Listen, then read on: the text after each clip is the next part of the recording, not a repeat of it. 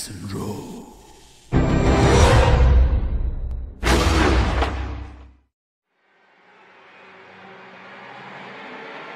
এই গ্রামে এমন অনেক জিনিস দেখবেন আপনারা আগে কোনোদিন দেখেন নাই। তবে বলে রাখি, রক্ত না দেখা কাউকে বিশ্বাস করবেন না। অমন নিষ্ঠুর চোখ আমি জীবনে দেখিনি, আর দেখতেও চাই না। সাদাব, কি হয়েছে ভাই? এত রক্ত কিসের? জলদি বাবুরা, জলদি পা চালান। এই শব্দ শেষ হবার আগে গ্রামে না ঢুকে পড়লি আর বাজবেন লাই। ভোক্তা, ভোক্তা। এই পাষণ্ডটা কামড়ে দিয়েছে, তবে তবে আমিও ছাড়িনি।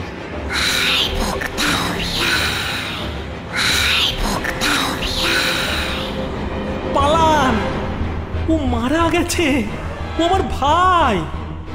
তোদের এই পিশাচী উপাসককে আজ আমি মারবই। ওটা অন্য কিছু নয় রে বোকা, ওটা পাঁচরের হাড়। কি বাবুরা পালাচ্ছেন থেকে? এই গ্রামে উল্ল জায়গা যাবে লাই। ঊর্ধ্বে, ঊর্ধ্বে।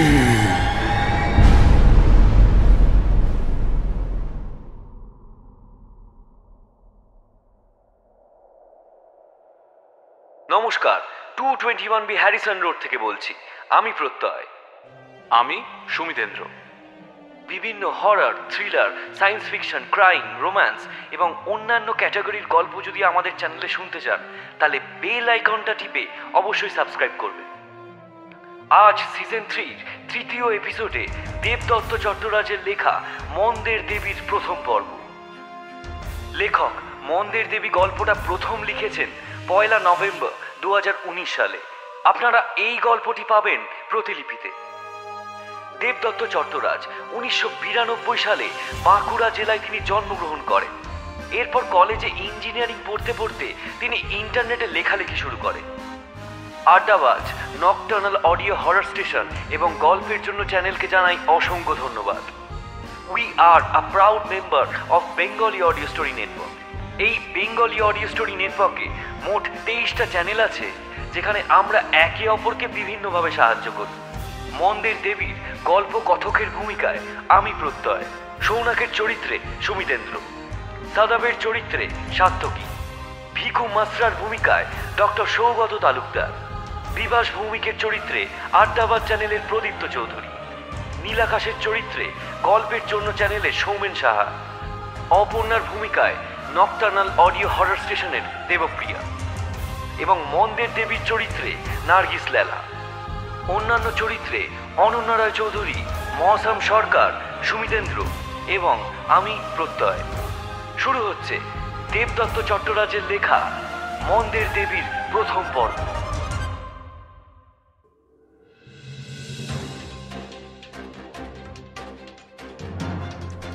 নমস্কার, আপনারা দেখছেন জবর খবর, আর আমি আপনাদের হোস্ট সৌনক।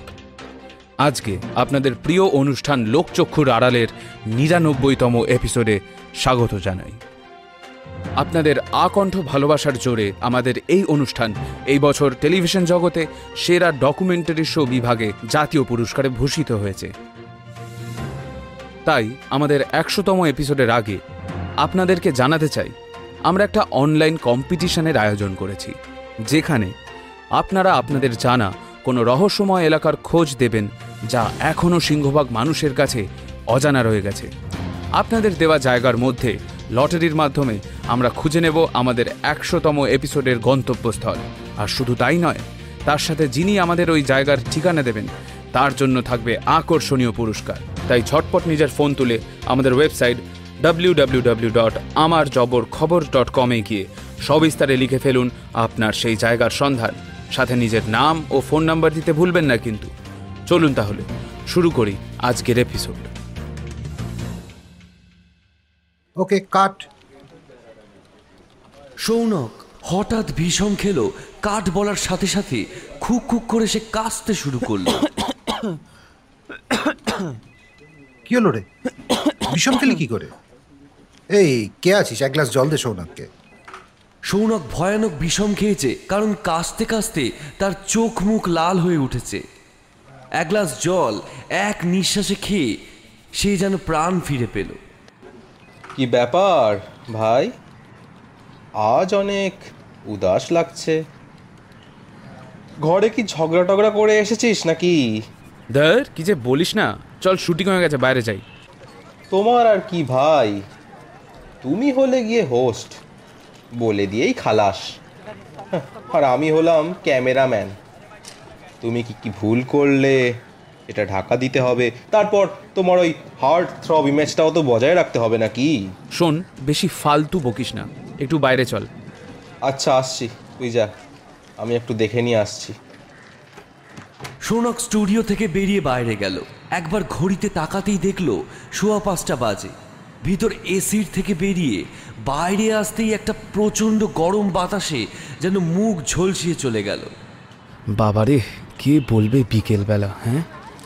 আর এই বছর যেন গরমটা শেষই হচ্ছে না, কবে যে একটু শান্তি পাবো কে জানে।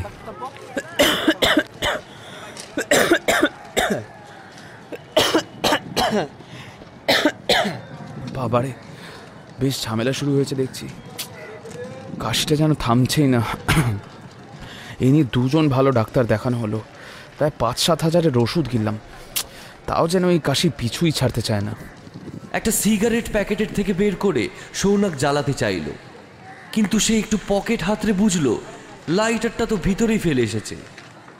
তীব্র বিরক্তি প্রকাশ করে ভেতরে যাবে, অমনি মুখের সামনে তার লাইটারটা জ্বালিয়েছে সাদাব। ভাই, এবার সিগারেট ছাড়ার চেষ্টা কর, বুঝলি? আর ছাড়তে না পারলে অন্তত সেটাকে 1 প্যাকেট ডেলি থেকে কমিয়ে অন্তত 1টা কর। এভাবে কেসেই চলেছিস প্রায় 1 মাস হলো। আমি বলছি, শোন, আমি বলছি, এসব হচ্ছে ওই সিগারেটের জন্যই।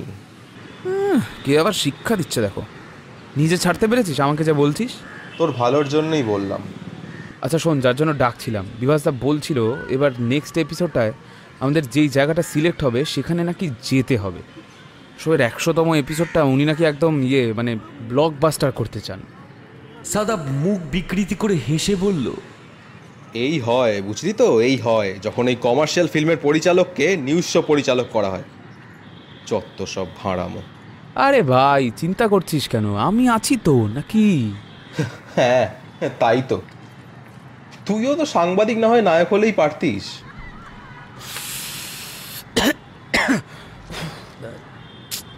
এই কোনো ভালো ডাক্তার জানিস? তুই তো ডক্টর দেবী প্রসাদ বনিয়াকে দেখাচ্ছিলি না, কি হলো? আর কি হলো, কাশি কমলো কই? সকালে উঠে আদা জল খা, আর সিগারেটটা ছাড়। বাবা, একদম ডক্টর দেবী প্রসাদের পর ডক্টর সাদাব আলী। ক্যামেরার কাজের পাশাপাশি কি হাতুড়ে ডাক্তারও হয়ে গেলি আজকাল? শোন, আমি দেখছি কি করতে পারি। আমার যাওয়া কতটা হবে জানা নেই, আর ওই রকম উল্টো পাল্টা জায়গা আমার যেতে বিন্দু মাত্র ইচ্ছে নেই। ও অদ্ভুত কথা বলিস। আরে জায়গা বাজে হবে কে বলেছে শুনি? আজ অবধি কোন জায়গাটা আমাদের শোয়ে সুইজারল্যান্ডের মতো দেখতে দেখিয়েছি বলতো? সব তো নয় ওই মরুভূমি, ফাঁকা বাড়ি, লোকের অভিশপ্ত জমি, এসব। না না ভাই, ওই সব জায়গায় আমার যাওয়ার দরকার নেই। আমি এই আছি, বেশ আছি, ভালো আছি। যেতে তোকে হবেই, কারণ এই এপিসোডে এমন কিছু করে দেখাবো যাতে দুজনেই এই চ্যানেল থেকে কেটে পড়ে আরও বড় কোনো নিউজ চ্যানেলে চাকরি জোটাতে পারি। আচ্ছা, তোর মনে আছে গুরবিন্দারকে? সাদাব উপর নিচ ডাইনে বাঁয়ে তাকিয়ে কিছুই বলতে পারল না। আরে আমাদের এখানকার ওই যে আরেকটা চ্যানেল আছে না, হ্যাঁ ওটাই। আরে ওর একটা শোতে এরকম একটা হোস্ট ছিল, তারপর আগের বছর সেই গুলবাড়ির মার্ডারটা কভার করে বেস্ট হোস্ট হলো, আর কেটে পড়লো দিল্লি। এখন প্রায় পার মান্থ 2 লাখ কামায়। সাদাব 2 লাখ প্রতি মাসে শুনে একটা ঢোক গিলে দুবার বড় বড় নিঃশ্বাস ছেড়ে বলল, এরকম হয় নাকি? আলবাত হয়, আর এবার আমাদের হবে। তুই শুধু মুখ খুলিস না, এই বেটা বিভাসদা আমাদেরকে অনেক জ্বালিয়েছে। আমাদের একবার এই 100 এপিসোডটা হিট হোক, আমি আর তুই বুড়ো আঙ্গুল দেখি কেটে পড়বো দিল্লি, কেমন? সাদাব তখনও 2 লাখ ভেবে উজ্জ্বল চোখে উপরের দিকে তাকিয়ে রয়েছে। ওই কিরে? হ্যাঁ, ঠিক আছে, আমাকে কি করতে হবে বল? তুই শুধু অপর্ণার কাছে সমস্ত সাবমিশনগুলো হয়ে গেলে আমাকে জানাবি। তারপর লটারিতে একটা কিছু গন্ডগোল করে আমরা সেই লোমহর্ষক রহস্যময় জায়গাটাতেই যাব। এই 100th এপিসোড চ্যানেলের জন্য যাই হোক না কেন, আমাদের দুজনের জন্য দিল্লি যাওয়ার টিকিট। কেরিয়ারে একটা লম্বা ঝাঁপ দেওয়ার তাগিদে সৌনক সেই রাতে আর ঘুমোতেই পারেনি। তাই সকাল হওয়া মাত্র সে দৌড়ালো অফিসে। উদ্দেশ্য একটা, লোমহর্ষক রহস্যের সন্ধান, আর কিছু না। যে ছেলেটি ইতিপূর্বে সকালে কোনোদিন অফিসে না আসার জন্য কুখ্যাত ছিল, আজ তার সকাল, না সকাল বলা ঠিক হবে না, ভোরে বলাই ভালো, ভোর 6টায় অফিসে একদম তৈরি হয়ে আসা দেখে বিভাস ভৌমিকের চোখ কপালে ওঠার উপক্রম। তিনি একগাল হেসে সৌনককে বললেন, কি সৌভাগ্য আমার জীবন আর সার্থক হলো। এই, কে কোথায় আছো? একটা নারকেল নিয়ে এসো, আমি আজ অফিসের আরেকবার উদ্ঘাটন করব। সৌনক বিভাসবাবুর এই পিছনে লাগা স্বভাবটা একদম পছন্দ করে না, কিন্তু আজ ভিন্ন দিন। সে মনে মনে কুটিলভাবে হেসে বলল, যত খুশি মজা ওরাও ভূমিক, তোমার মাথায় পা দিয়ে আমি 1 লাফে দিল্লি যাব, আর তুমি এইখানে বসে বসে ওই ভূতের আর খুনের গপ্পগুলো দেখাতে থাকবে। তখনও না, এখন এই লোকটার মনে একটুও সন্দেহ হতে দেওয়া যাবে না। আমি কেন আজ সকালে এসছি তার কারণটা গুণাক্ষরেও যেন ও টের না পায়। সৌনকের চোখ তখন অপর্ণাকে খুঁজছে, কারণ এই অনলাইন কম্পিটিশনটা ওই দেখছে। সমস্ত ডেটা ওর কম্পিউটারে আছে, তবে ওর মন চঞ্চল হয়ে উঠছে। এসব ভাবতে ভাবতে রাগে গজগজ করছিল সৌনক। বিভাসবাবু কিছুক্ষণ হাসার পর এবার একটু গম্ভীর হয়ে বললেন, কি ব্যাপার সৌনক, আজ ভোরে আসার কারণটা তো বুঝলাম না। তোমাকে তো আমি সন্ধেবেলা আসতে বলেছিলাম, তাই না? সৌনক আমতা আমতা করে বলতে যাবে, অমনি সাদাব বেরিয়ে এলো একটা ঘর থেকে। স্যার, আমি ওকে আসতে বলেছিলাম, কারণ আমার একটা পেন ড্রাইভ ওর কাছে রয়ে গিয়েছিল। বিভাসবাবুর কপালে ভাঁজ পড়ল। বিভাসবাবু সন্দিগ্ধের নজরে সৌনককে দেখে বললেন, একটা পেন ড্রাইভ দিতে সৌনকবাবু এত ভোরে এত তৈরি হয়ে এলেন? একটা নিস্তব্ধতার সৃষ্টি হলো কয়েক মুহূর্তের জন্য। মনে মনে সৌনক ভাবল, এই যা, আমার মনে হচ্ছে বেশি তাড়াহুড়ো করে ফেললাম। কিন্তু পরক্ষণেই হো হো করে হাসিতে ফেটে পড়লেন বিভাসবাবু। তা বেশ বেশ, বন্ধুর জন্য তো করতেই হবে। সাদাব, আমি খুব খুশি হলাম। অন্তত আমাদের স্টুডিওর হিরো কারো কথার তো মান রাখে। I must say I am really impressed. এই বলে উনি স্টুডিও থেকে বেরিয়ে গেলেন। সৌনক আর সাদাব একটা হাঁফ ছাড়ল। দুজন দুজনের দিকে মিটিমিটি তাকিয়ে হাসল। সাদাব ইশারা করে বলল, এই সৌনক, ভিতরে আয়। এডিটিং সেকশনের শেষ কেবিনটা হলো অপর্ণার। হেঁটে যেতে যেতে সৌনক বলল, কি হলো রে সাদাব, কিছু করতে পারলি? না, জানিসই তো অপর্ণা কেমন মেয়ে। হ্যাঁ, এমন হাবভাব দেখায় যেন ও এখানে একাই সততার প্রতিমূর্তি। শুধু এটা বল যে সব এন্ট্রিগুলো কমপ্লিট হয়েছে না বাকি আছে এখনো? হ্যাঁ, ওটা আমি একদম কনফার্ম। তুই নিশ্চিন্তে থাক, যা এন্ট্রি হওয়ার ছিল হয়ে গেছে। তাহলে আমাদের দরকার এখন ওই ল্যাপটপটা, তাই তো? কি করবি ভাই? এই এপিসোডটার জন্য আমি আজ 2 বছর ধরে অপেক্ষা করছি। বিবাসদার এত অপমান সহ্য করছি, আমি কোনো মতেই সেটা হাতছাড়া হতে দিতে পারি না। আচ্ছা, ওরা কি ঠিক করেছে একবার দেখে নিলে হয় না? হতেও তো পারে ওরা যা ঠিক করবে সেটা ভালো হবে। শুনলি না ওরা কি বলল? লটারি হবে। আচ্ছা, তুই বলছিলি না যে অপর্ণা আমাকে ভালোবাসে? সাদাবের মুখ এই কথাটা শুনে ফ্যাকাশে হয়ে গেল। ভাই না, এমন কিছু করিস না জেতার জন্য যাতে কারোর মনে আঘাত লাগে। সৌনকের চোখগুলো তখন কোনো হিংস্র নেকড়ের মতন জ্বলছে। শোন, আমি কোনো ভালো ছেলে হয়ে একটা সাধারণ চাকরি করে মরতে চাই না, বুঝলি তো? আমার অ্যাম্বিশন অনেক বড়, আমার স্বপ্ন অনেক বড়। এই একটা ইউজলেস চ্যানেলের ছোট্ট শো করে সেগুলো পূরণ হবে না, বুঝলি তো? আমার সব চাই, সব চাই, টাকা, সম্মান, খ্যাতি, সব সব। সাদাব কিছুক্ষণের জন্য বদলে যাওয়া বন্ধুর মুখের দিকে তাকিয়ে রইল। ভাই ভাই তুই শান্ত হ, এখানে কেউ শুনে ফেললে দুজনেই চাকরি হারাবো। সৌনক তখন অন্য চিন্তায় মগ্ন। এই সাদাব, তুই বাইরে যা। এখানে থাকলে মনে হচ্ছে তুই সব কিছুতে বাগড়া দিবি। আমি দেখে নিচ্ছি কি করতে পারি। সাদাব আর কিছু বলতে পারল না। সে তখন বদলে যাওয়া বন্ধুর জন্য চিন্তায় আর কিছুটা টাকার লোভে সৌনকের কথা শুনে বাইরে বেরিয়ে গেল। আর সৌনক এগিয়ে চলল অপর্ণার কেবিনের দিকে। আসলে সৌনক আগে মডেলিং করত, কিন্তু রিপোর্টার হওয়ার প্রবল ইচ্ছা তাকে টেনে আনে এই মিডিয়ার জগতে। ওর প্রতি যে অপর্ণার একটা দুর্বলতা আছে সেটাও আগে থেকেই বুঝতে পেরেছিল। কিন্তু এই সাদাসিধে গোছের মেয়েটার প্রতি সৌনকের তেমন কোনো ইন্টারেস্ট ছিল না।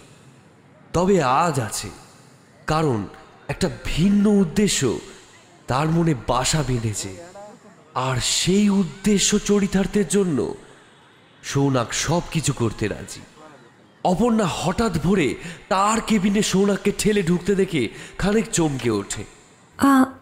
আপনি এত সকালে? কিছু দরকার আছে? সৌনক ভালোভাবেই জানে তাকে কি করতে হবে। সে একটা চেয়ার টেনে নিয়ে অপর্ণার একদম পাশে বসে যায়। এত ভোরে অফিসে কেউ নেই, আর তার উপর সৌনকের প্রতি তার প্রথম থেকেই একটা আকর্ষণ আছে। তাই খানিক লজ্জায় অপর্ণার মুখ লাল হয়ে ওঠে। কেন, আমি কি তোমার সাথে দেখা করতে আসতে পারি না? আর হ্যাঁ, আপনি বললে না কেমন পরপর লাগে, বরং তুমিই বলো, বেশি ভালো লাগবে। অপর্ণা এই কথাটা শুনে খুবই হতবাক হয়। সে ফ্যাল ফ্যাল করে সৌনকের দিকে তাকিয়ে থাকে। সৌনক বাঁকা হাসি হাসে আর মনে মনে ভাবে, টোপ গিলেছে তাহলে। এইভাবেই এর মনটা গলিয়ে কাজটা হাসিল করতে হবে আমাকে। অপর্ণা, আজ কিন্তু তোমাকে খুব সুন্দর দেখাচ্ছে। সৌনকের চরিত্রের যে একটি দোষ আছে তা প্রায় কম বেশি সবাই জানে। সবাই মানে অপর্ণাও। কিন্তু ওই যে কাউকে ভালো লাগলে ভালোবাসার মানুষটির সব দোষগুণ নিজের কাছে মাফ হয়ে যায়। অপর্ণা তার ব্যতিক্রম ছিল না, কিন্তু হঠাৎ করে এভাবে সৌনকের তার প্রতি যে ভালোবাসার উদয় হয়েছে, এটা তার মনে কিছুটা খটকার সৃষ্টি করে। অপর্ণা লাজুকভাবে জিজ্ঞাসা করে, তুমি এভাবে এখন এখানে কি শুধুই আমার জন্য এসেছো?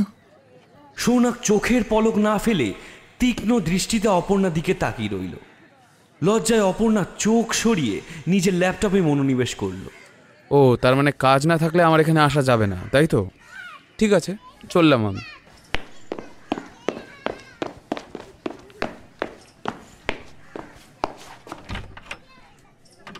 এই বলে উঠে দাঁড়িয়ে সজোরে দরজা খুলে সে বেরিয়ে গেল। সৌনকের বুক তখন ঢিপ ঢিপ করছে যে যদি অপর্ণা তাকে তার ল্যাপটপ না দেখতে দেয় তো সব পরিশ্রম মাটি হয়ে যাবে। এদিকে যার প্রতি তীব্র আকর্ষণ অপর্ণা এতদিন অনুভব করছে, সে নিজে থেকে তার কাছে এসেও এভাবে চলে যাচ্ছে দেখে তার মন চঞ্চল হয়ে উঠেছে। অপর্ণা কিছু ঠিক না করতে পেরে অবশেষে নিজের কেবিন থেকে বেরিয়ে ডাকল, সৌনক। উল্টো দিকে সৌনক যেন এই জিনিসটার অপেক্ষাতেই ছিল। সে করিডোর দিয়ে হেঁটে হেঁটে চলে যাচ্ছিল, কিন্তু অপর্ণার গলা শুনে সে দাঁড়ালো। হাসি হাসি মুখে সে পিছু ফিরে চেয়ে দেখছে অপর্ণা ওর কেবিন থেকে বেরিয়ে এসেছে। সুদর্শন সৌম্যকান্তি এই যুবকটির মন যে কতটা কুটিল তার বিন্দুমাত্র আভাস অপর্ণা তখন পায়নি। অপর্ণা লাজুকভাবে হাঁপাতে হাঁপাতে বলল, এসো আমার ক্যাবিনে।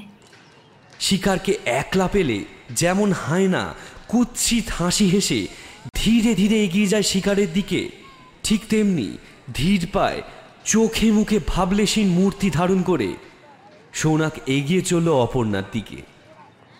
দুজন একলা কেবিনে বসে, কিন্তু কেউ কোনো কথা বলছে না।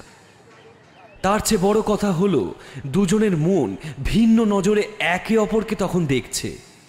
অপর্ণা আজকে সৌনকের এই ব্যবহারে অল্প বিস্মিত হলেও সে যে তার প্রতি আকর্ষণ অনুভব করে এটা জেনে মনে আহ্লাদ অনুভব করছে। তেমনি সৌনকের মনে তখন ঝড় উঠেছে, কারণ সেও তার কাঙ্ক্ষিত স্বপ্নের মাঝে তখন একটাই ধাপ, আর সেটা হলো অপর্ণা। তোমাকে কিভাবে বলবো বুঝতে পারছি না। অপর্ণা এমনিতে খুব স্পষ্টভাষী মেয়ে, সে কাউকে তোয়াক্কা করে না। কিন্তু সৌনক যে ভিন্ন সবার চেয়ে। অপর্ণা বুঝতে পেরেছে ও কি বলতে চায়, তাও বলল, কি বলতে চাও বলো। অপর্ণা, তুমি সত্যিই সবার চেয়ে আলাদা, জানো তো, আর সেই কারণেই আমার তোমাকে সবচেয়ে বেশি ভালো লাগে। অপর্ণা কিছুটা আন্দাজ করতে পারলেও এইভাবে আজ সৌনক যে ওকে প্রপোজ করবে সেটা একদমই ভাবতে পারেনি। অপর্ণা শুধু স্থির দৃষ্টিতে চেয়ে রইল সৌনকের দিকে। আমি তোমাকে সত্যিই ভালোবাসি অপর্ণা, কিন্তু আমি... অসম্পূর্ণভাবে কথাটা শেষ করে সৌনক মাথা নামিয়ে জানলার দিকে তাকালো। অপর্ণা তখন মন নিজের নিয়ন্ত্রণে আর নেই। সে বলে উঠল, কিন্তু কি সৌনক? সৌনক মনে মনে আশ্বস্ত হলো। সে ভাবল, যাক তাহলে, কাত হয়েছে, এবার কি বলি। সৌনক ভেবে চলেছে সে কিভাবে ওর ল্যাপটপ দেখবে, আর অপর্ণা ভাবছে সৌনকের তাকে ভালোবাসতে অসুবিধা কোথায়। তবে এই অস্বস্তিজনক নিশ্চুপ পরিস্থিতির অন্ত করল সৌনক নিজেই। সৌনক অপর্ণার হাত ধরতেই অপর্ণার গায়ে কাঁটা দিয়ে উঠল।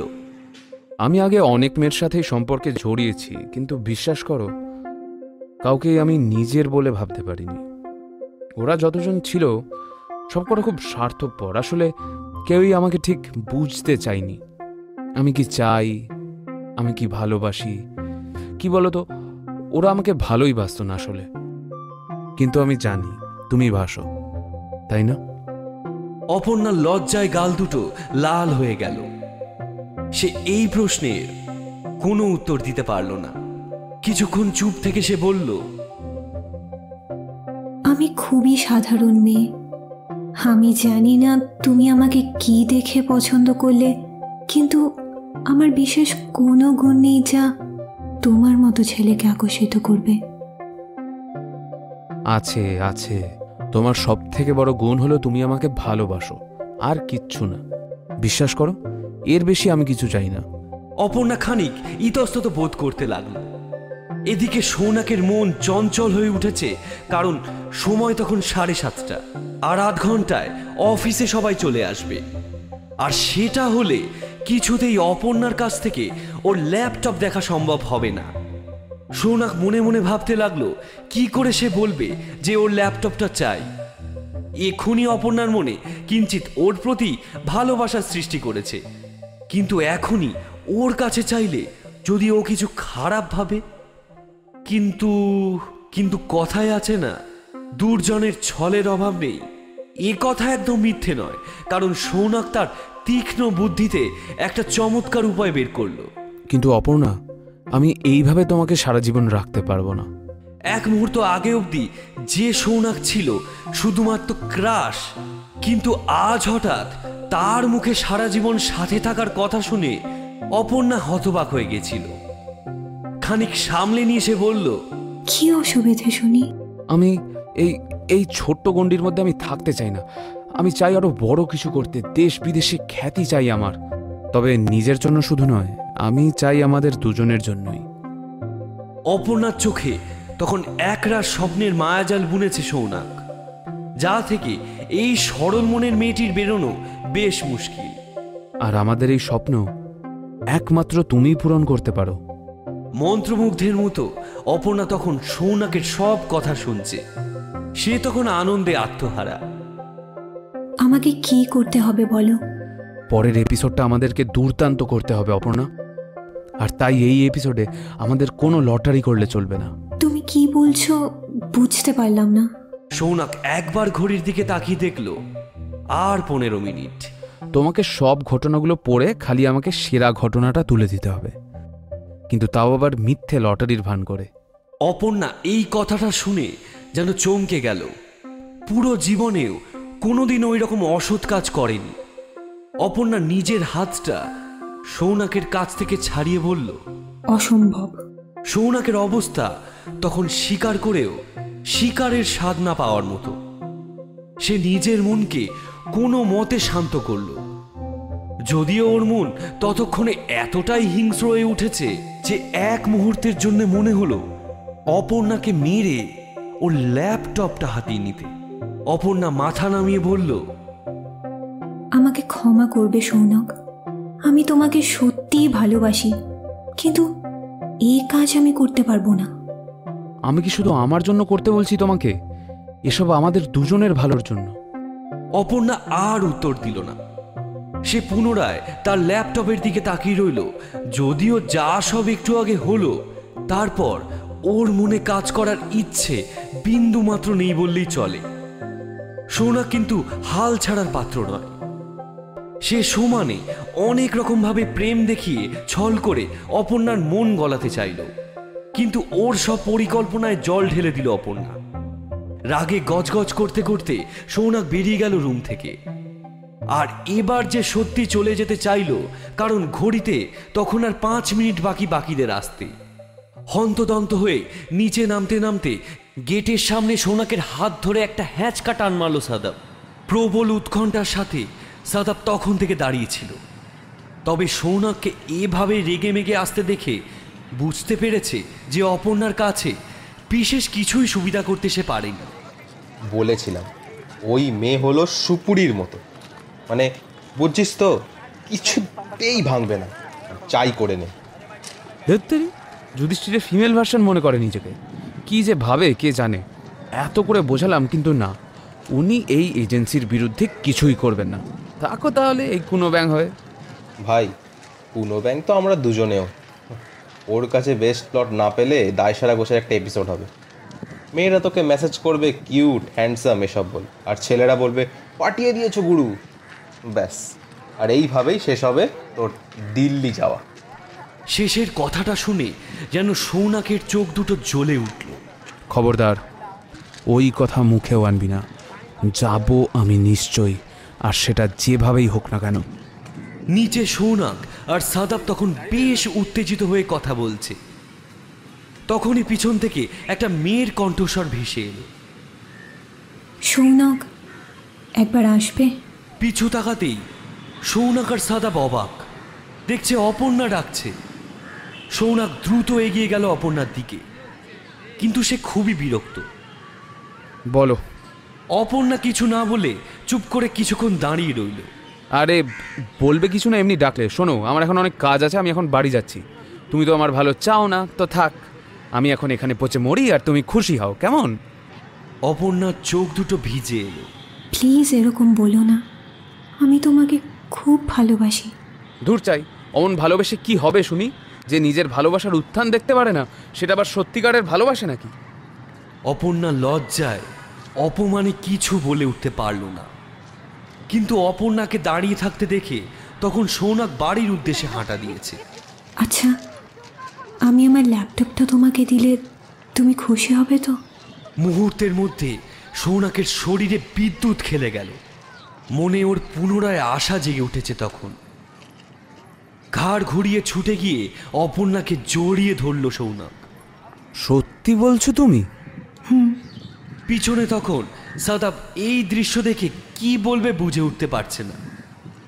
সৌনক যে অপর্ণাকে মিথ্যে প্রেমের ছলনা করে পাপ করছে সেটা সে ভালোভাবেই জানে, কিন্তু তার মন সেটা ভেবে চঞ্চল নয়। সে শুধু ভাবছে এই পাপের ভাগীদার হিসেবে সে কতটা পাপী। অফিসে ধীরে ধীরে এবার বাকিরা আসতে শুরু করেছে। তাছাড়া আজ সন্ধ্যাবেলায় ঘোষণা হবে 100 এপিসোডের জায়গাটা কোথায়। তাই বিভাসবাবুর কড়া নির্দেশ আছে যেন কেউ আজ দেরি না করে। পুরো অফিসে একটা হই হই রব। এই অবস্থায় অপর্ণার কাছে ল্যাপটপটা নিয়ে আলাদা করে কাজ করা খুবই অসুবিধে। তাছাড়া অফিসে কাঠি করার লোকের তো আর অভাব নেই। এদিকে সৌনক অফিসে প্রায় প্রতিটি মেয়েকেই ও কখনো না কখনো কিছু কাজের জন্য প্রেম প্রতারণা করেছে। তাই বর্তমানে ওর বন্ধুর চাইতে শত্রুর সংখ্যা খানিক বেশি। সৌনক, এভাবে তোকে কেউ দেখে ফেললে জাস্ট কেলো হয়ে যাবে। বিভাসদা তোকে বের করুক না করুক, আমাকে তো করবেই। চুপ করে থাক, কিছুই হবে না। আরে আমরা করতে যাব কেন? তাহলে? আরে অপর্ণার মতো বুদ্ধিমতী মেয়ে থাকতে আমরা কেন চাপ নেব ভাই? কাজ ওকে দিয়েই করাবো, ফাঁসলে ওই ফাঁসবে, তুই খালি দেখতে থাক। সাদাব খুব ঘাবড়ে গেল, কিন্তু সৌনককে প্রতিবাদ করার মতন জোর ওর নেই। অপর্ণা ততক্ষণে নিজের কেবিনে ল্যাপটপটা আনতে গেছে।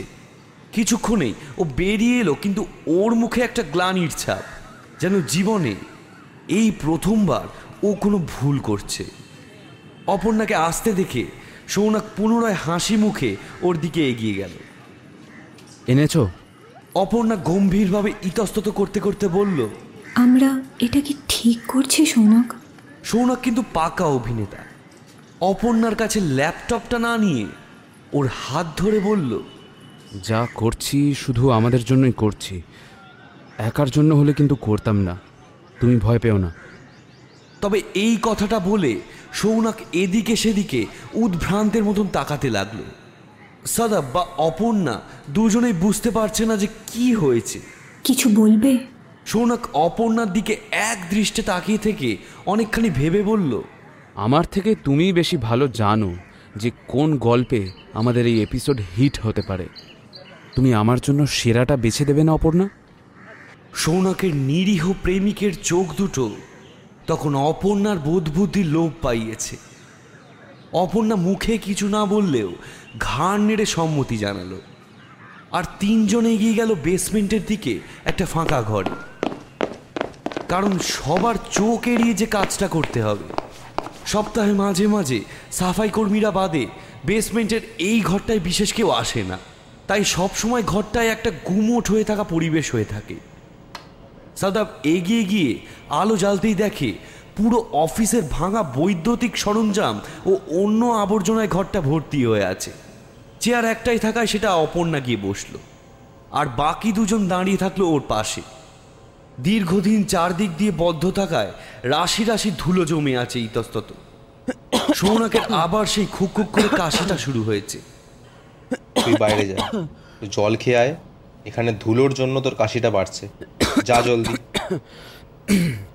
তোরা দেখতে থাক, আমি আসছি। তোরা এত ভালো বন্ধু কি করে হলি রে?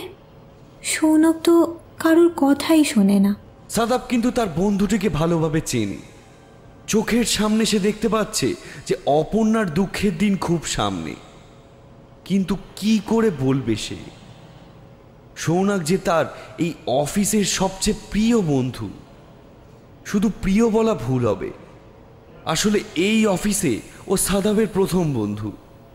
গ্রাম থেকে যখন সাদাব প্রথম এই অফিসে এসেছিল, সবাই ওর কথা বলার ধরন কিংবা পোশাক নিয়ে টোন টিটকারি মারত, কিন্তু সৌনক কোনোদিন মারেনি। অফিসের সবচেয়ে হ্যান্ডসাম ছেলে এত ভালো ইংরেজি বলে, কিন্তু সাদাবের কাছে সে ছিল একদম তারই মতন একজন সাধারণ ছেলে। কোনোদিন সে সাদাবকে এটা পর্যন্ত বুঝতে দেয়নি যে ও একজন টেকনিশিয়ান মাত্র, আর সৌনক এই চ্যানেলের স্টার। মনের মধ্যে দুটো চিন্তা তখন ঘুরপাক খাচ্ছে সাদাবের। একবার মনে হচ্ছে যে অপর্ণা মেয়েটা খারাপ না, এবং ওর মনে আঘাত দেওয়াটাও ঠিক হচ্ছে না। আবার পরক্ষণে সৌনকের উজ্জ্বল মুখটা মনে পড়ছে যখন ও বলছিল, আমার কেরিয়ার এবার দিল্লিতে হবে, এইখানে নয়। মানসিক টানাপোড়েনে তখন সাদাব নিরুত্তর হয়ে অন্য চিন্তায় মগ্ন। কি রে, কিসের এত চিন্তা করছিস? না মানে কিছু না, ছাড়। আমি জানি তুই কি বলবি। সাদাব এবার খানিক অবাক হলো। ও অপর্ণার দিকে চাইতেই দেখে অপর্ণা ওর দিকে ঘুরে তাকিয়েছে। আমি সৌনুকে আজ থেকে দেখছি না রে, অনেক বছর ধরে আমিও কাজ করছি। তুই এটাই বলতে চাস তো যে আমি যেন মনে কষ্ট না পাই, কারণ সৌনুকের এসব মিথ্যে আশ্বাস ছাড়া আর কিছুই না। মানে তুই জানিস? জানি, তবে এটাও সত্যি যে আমি ওকে ভালোবাসি, আর তাই এটা জেনেও আমি এসেছি এখানে, যাতে ওর জীবনটা অন্তত ভালো হোক। আমি নিজে এটা ভেবেই খুশি হব যে ও অন্তত ওর স্বপ্ন পূরণে খানিক আমার অংশীদারিত্বও আছে। কি বলিস? সাদাব এই কথাটার জন্য একটুকু প্রস্তুত ছিল না। সে মাথা নামিয়ে দাঁড়িয়ে থাকলো। দুজনের মধ্যে তখন একটা অপ্রস্তুতজনক পরিস্থিতির সৃষ্টি হয়েছে। তবে এরই মধ্যে ঘরে ঢুকলো সৌনক। কিরে, এইভাবে জড় ভরতের মতো দাঁড়িয়ে কেন রে? কিছু কাজ শুরু হলো নাকি গল্পই চলছে? সাদাব তখন কি বলবে খুঁজে পাচ্ছে না। কয়েক মুহূর্ত আগে অপর্ণার কাছে কথাগুলো শোনার পর ওর বলার কোনো ভাষা নেই। অপর্ণা কিন্তু বেশ সাবলীলভাবে হেসে বলল, তোমার জন্যই অপেক্ষা করছিলাম, এসো। সৌনক এগিয়ে এসে পাশে দাঁড়াতেই অপর্ণা তার কনফিডেন্সিয়াল লগ ইন আইডি আর পাসওয়ার্ড দিয়ে কম্পিটিশন পোর্টালটা খুলতেই দেখা গেল সর্বসাকুল্যে 367টা মেল এসেছে। এ কি রে, 367টা মেল, তাও এক রাতেই! এত কিভাবে খুঁজে দেখব? অপর্ণা মুচকি হেসে একবার সৌনকের দিকে তাকিয়ে বলল, আমি দেখে দেব, ভেবো না। সাদাব আবার মাথা নিচু করল, কিন্তু এবার সাদাবের বদলে যাওয়া মুখ সৌনকের চোখ এড়ালো না। সৌনক সাদাবের দিকে তাকিয়ে ইশারা করতেই সাদাব হেসে ঘাড় নাড়ল যে সে ঠিক আছে। আর তারপরে তিনজনেই মনোনিবেশ করলো অপর্ণার ল্যাপটপে। নমস্কার সৌনকদা, আমি হরে কৃষ্ণ ভূঁইয়া মেছেদা থেকে বলছি। এখানে মাছ খেকো ভূত আছে, তুমি এসে এখানে সচক্ষে দেখে যেতে পারো। তোমার অনুরাগী হরে কৃষ্ণ। এই এটাকে আগে ডিলিট কর, ফালতু যত সব। হ্যালো সৌনক, আমার নাম শতাব্দী চ্যাটার্জি, আমি গিরিডি থেকে বলছি। এখানে আমাদের একটা পৈতৃক ভিটে বাড়ি আছে, ভূতের কোনো ফিল্মের জন্য একদম আদর্শ। আপনি যদি এখানে কোনো কাল্পনিক ভূতের কল্পনা করে টেলিকাস্ট করতে চান তো করতেই পারেন, আমাদের কোনো অসুবিধা হবে না। আসলে আমি আপনার খুব বড় ফ্যান, আপনাদের এখানে থাকা খাওয়ার ব্যবস্থাও করে দেব, আপনি অবশ্যই আসবেন। কিন্তু সৌনক কিছু বলতে যাবে তার আগে মেলটা ক্লোজ করে অপর্ণা পরেরটা খুলল। তবে তৃতীয়টাও একই, কোনো পার্থক্যই নেই। এই করে করে প্রায় 70টা মেল পড়ে ওরা বুঝলো বেশিরভাগই প্রতিযোগী আসলে ভুয়ো।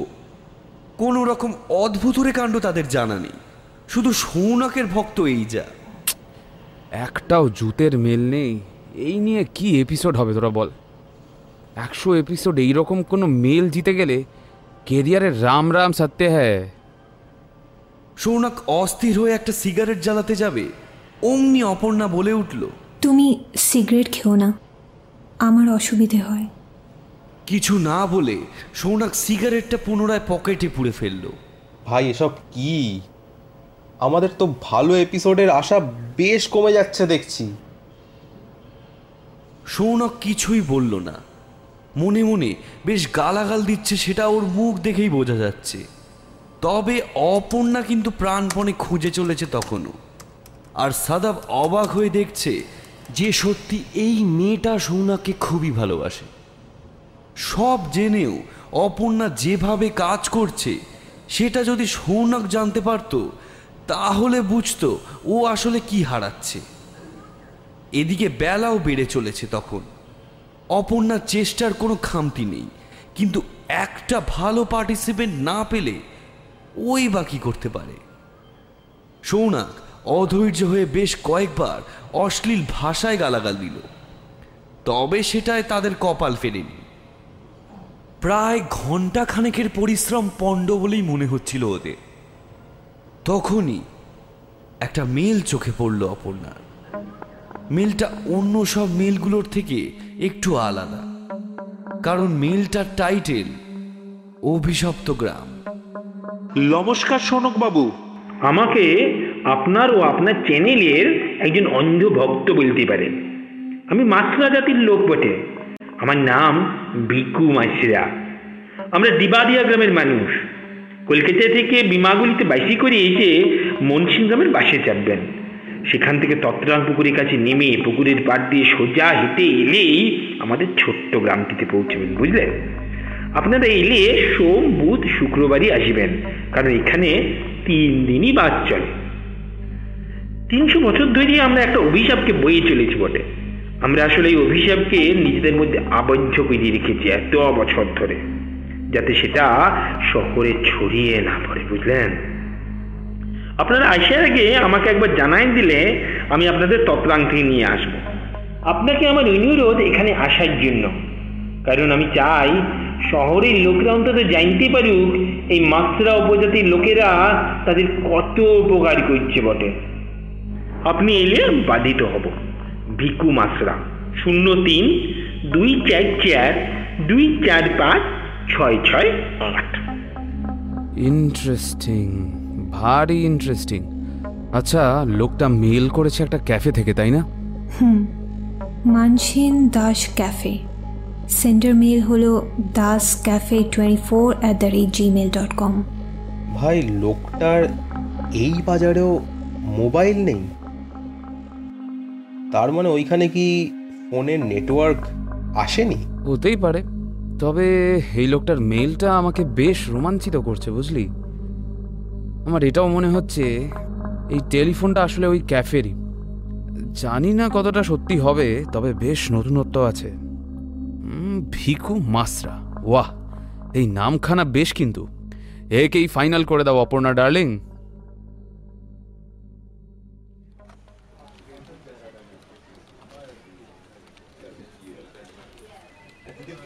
সন্ধ্যে 7টা বাজতে আর কয়েক মিনিট বাকি। সৌনকের মুখে মেকআপের শেষ টাচ চলছে, আর কয়েক মুহূর্ত পরেই জানা যাবে 100 এপিসোডের সেই চির অপেক্ষিত জায়গা। বিভাসবাবু আজ মাত্রা অতিরিক্ত উত্তেজিত, অহেতুক চিৎকার চেঁচামেচি করে পুরো স্টুডিও মাতিয়ে রেখেছেন। সবাই তৈরি হও জলদি, এত ঢিলেমি করলে আমি দূর করে দেবো বলে রাখলাম। এই সাদা ভাই, এখনো লেন্স দেখছো তুমি? না, এইরকম অপেশাদার লোকজন নিয়ে আমি কিভাবে এতগুলো এপিসোড করলাম ভগবানই জানেন। তা আপনি বুঝি একা হাতেই সব এপিসোডগুলো করলেন? তুই মুখ সামলে কথা বল, বুঝলি? বেশি মুখে মুখে তর্ক করলে না লাথি মেরে স্টুডিও থেকে দূর করে দেবো বলে রাখলাম। তা একবার লাথিটা মেরেই দেখুন না। হঠাৎ করে পরিস্থিতিটা এরকম গরম হয়ে উঠবে বলে কেউ আশা করেনি, কিন্তু বিভাসবাবুর মাথার তখন ঠিক নেই। সজোরে এক থাপ্পড় বসিয়ে দিলেন সাদাবের গাল। তবে রে হতবাগা, টেকনিশিয়ানের মতো থাকবি, সঞ্চালক হতে যাস না। সালা, আমি কাজ না দিলে পেটে ভাত পেতিস না, অপদার্থ একটা। সাদাব অপমানে তখন থরথর করে কাঁপছে। একদম স্যার, ঠিক করেছেন। এই সাদাবের আজকাল না খুব বেশি বার বেড়েছে, নিজেকে একটা কেউ কেটা ভাবে। ক্যামেরাম্যান অনেক দেখেছি স্যার, কিন্তু এত অসভ্য দেখিনি। আপনার মুখে মুখে তর্ক করে। দেখুন দেখুন কেমন বেহায়া, একটা সরি অবধি বলছে না। এই নীলাকাশ, তুই কে ওর ব্যাপারে বলার? শোনক, তুমি এবার এর মধ্যে কেন আসছো বলো তো? পিছন থেকে কেউ একটা বলে উঠল, জগাইকে কিছু বলাতে মাদাইয়ের রাগ হলো বুঝি। সকলে হেসে উঠল হো হো করে, শুধু 3 জন ছাড়া। ভাবছেন তৃতীয় জনকে? সে আসলে আর কেউ না, অপর্ণা। যাই হোক, একটা বিশৃঙ্খল পরিস্থিতির থেকে পুনরায় শুটিং শুরু হলো। সৌনক সাদাবের দিকে চোখ যেতেই দেখল সাদাবের চোখগুলো ছলছল করছে, আর ওর বাঁগালটা জ্বরের জন্য টকটকে লাল হয়ে গেছে। কিন্তু ছেলেটার পেশাদারিত্ব দেখে সম্মান করতে ইচ্ছে করে, কারণ এত কিছুর সত্ত্বেও সে ক্যামেরায় চোখ লাগিয়ে বলল, রেডি ফর শুট, অ্যাকশন। নমস্কার, আমি সৌনক। আপনাদের প্রিয় অনুষ্ঠান লোকচক্ষুর আড়ালে আপনাদের সকলকে স্বাগত জানাই। বন্ধুরা, আজ সেই দিন যার জন্য আপনারা কাল থেকে অপেক্ষা করছেন। এই মাত্র 24 ঘন্টায় আপনারা আমাদের প্রায় 500-র বেশি মেল করেছেন, আর সেই মেলগুলোর মধ্যে থেকে আজ আমরা লটারির মাধ্যমে বেছে নেব আমাদের 100তম এপিসোড। তাহলে আপনারা তৈরি তো? বিভাসবাবু ইশারা করলেন ভিএফএক্স টিমকে, যেন তারা গ্রাফিক্সে তারা লটারি প্রক্রিয়াটি দেখায়। বন্ধুরা, তাহলে আমরা শুরু করছি লটারি। 1, 2, 3, গো। টিভির পর্দায় তখন দেখা যাচ্ছে কিভাবে লটারি হচ্ছে, আর তার মধ্যে থেকে একটি মেল সিলেক্ট হয়ে উঠে এল। বন্ধুরা, আমরা পেয়ে গেছি আমাদের আজকের বিজেতাকে। চলুন তাহলে দেখা যাক কে আসলে জিতলেন এই প্রতিযোগিতা। টিভির ওপারে তখন এক রুদ্ধশ্বাস অপেক্ষা চলছে, কিন্তু এই অপেক্ষার ফল যে কি তা জানে শুধু 3 জন। সৌনক লটারি হওয়া মেলটা ক্লিক করতে খুলে এলো ওর আগেই পছন্দ করা মেলটা। মুখে দ্বিগুণ হাসি এনে সৌনক বলল, আজকে লোকচক্ষুর আড়ালের 100th এপিসোডের জন্য স্পেশাল লটারির উইনার হলো ভিকু মাসরা, ঠিকানা দিবাড়িয়া গ্রাম। ভিকু মাসরা, আপনাকে জানাই অনেক অনেক অভিনন্দন। আপনার দেওয়া ঠিকানাতেই আমরা 100তম এপিসোডটি শ্যুট করব। তাহলে বন্ধুরা, আজকের মতো এই স্পেশাল এপিসোডটি এখানেই শেষ করছি। পরের অনুষ্ঠান দিনভর সংবাদ কিছুক্ষণের মধ্যেই শুরু হবে, তাই আপনারা কোথাও ছেড়ে যাবেন না।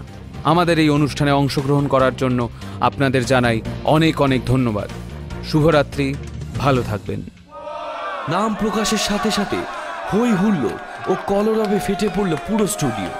চারিদিকে দর্শকেরা তখন বিজেতার নাম আর ঠিকানা শুনে নিজেদের মধ্যে কথাবার্তায় ব্যস্ত। ওকে, কাট। বিভাসবাবু কাট বলার পর তিনি এগিয়ে গেলেন সৌনকের দিকে। দিবাড়িয়া এই জায়গাটা কোথায়? নামটা তো প্রথমবার শুনলাম বলে মনে হচ্ছে। সৌনক একগাল হেসে বলল, ও সে অসুবিধা হবে না বিভাসদা, আমরা ঠিক চলে যাব। তা ঠিক আছে, তাহলে তুমি আর সুপ্রিয় চলে যাও। সৌনকের মাথায় চিন্তার ভাঁজ পড়ল। মানে? আরে সাদাব যাবে আমার সাথে, সুপ্রিয় আবার কোত্থেকে এলো? বিভাসবাবু খানিক চুপ থেকে বললেন, এই ছেলেটা একদম বেহেড।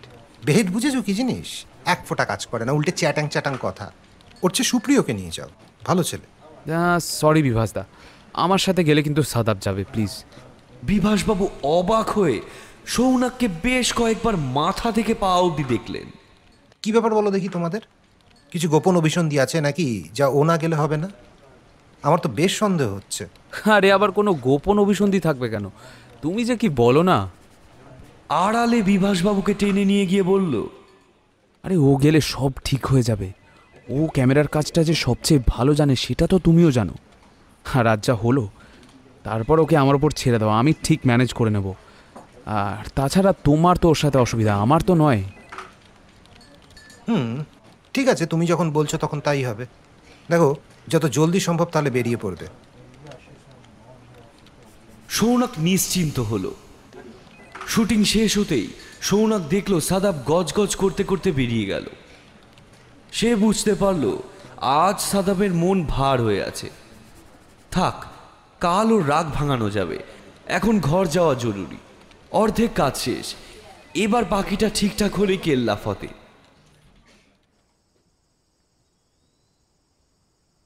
সৌনক বাড়িতে ফিরে খাওয়া দাওয়া সেরে নিজের ফ্ল্যাটে একটা সিগারেট ধরিয়ে বাইরের দিকে দেখছে।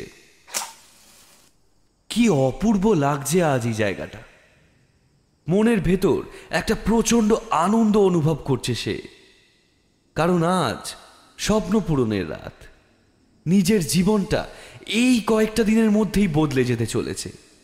কিন্তু এমন সময় একটা কথা মাথায় এলো। ছুটে গিয়ে সৌনক ফোনটা খুলে দেখতেই বুঝলো আজ হলো বৃহস্পতিবার। সিগারেট ঘন ঘন টান দিতে লাগলো সৌনক, কিন্তু হঠাৎ আবার সে বিশ্রী কাশিটা শুরু হলো। খুক খুক করে একটানা কাশিটা হতেই থাকে। সিগারেটটা অগত্যা ফেলে দিয়ে একটু জল খেলো।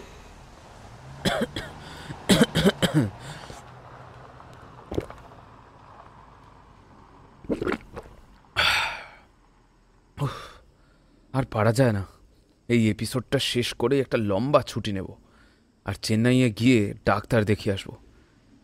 ঠিক আর ফেলে রাখা উচিত হচ্ছে না।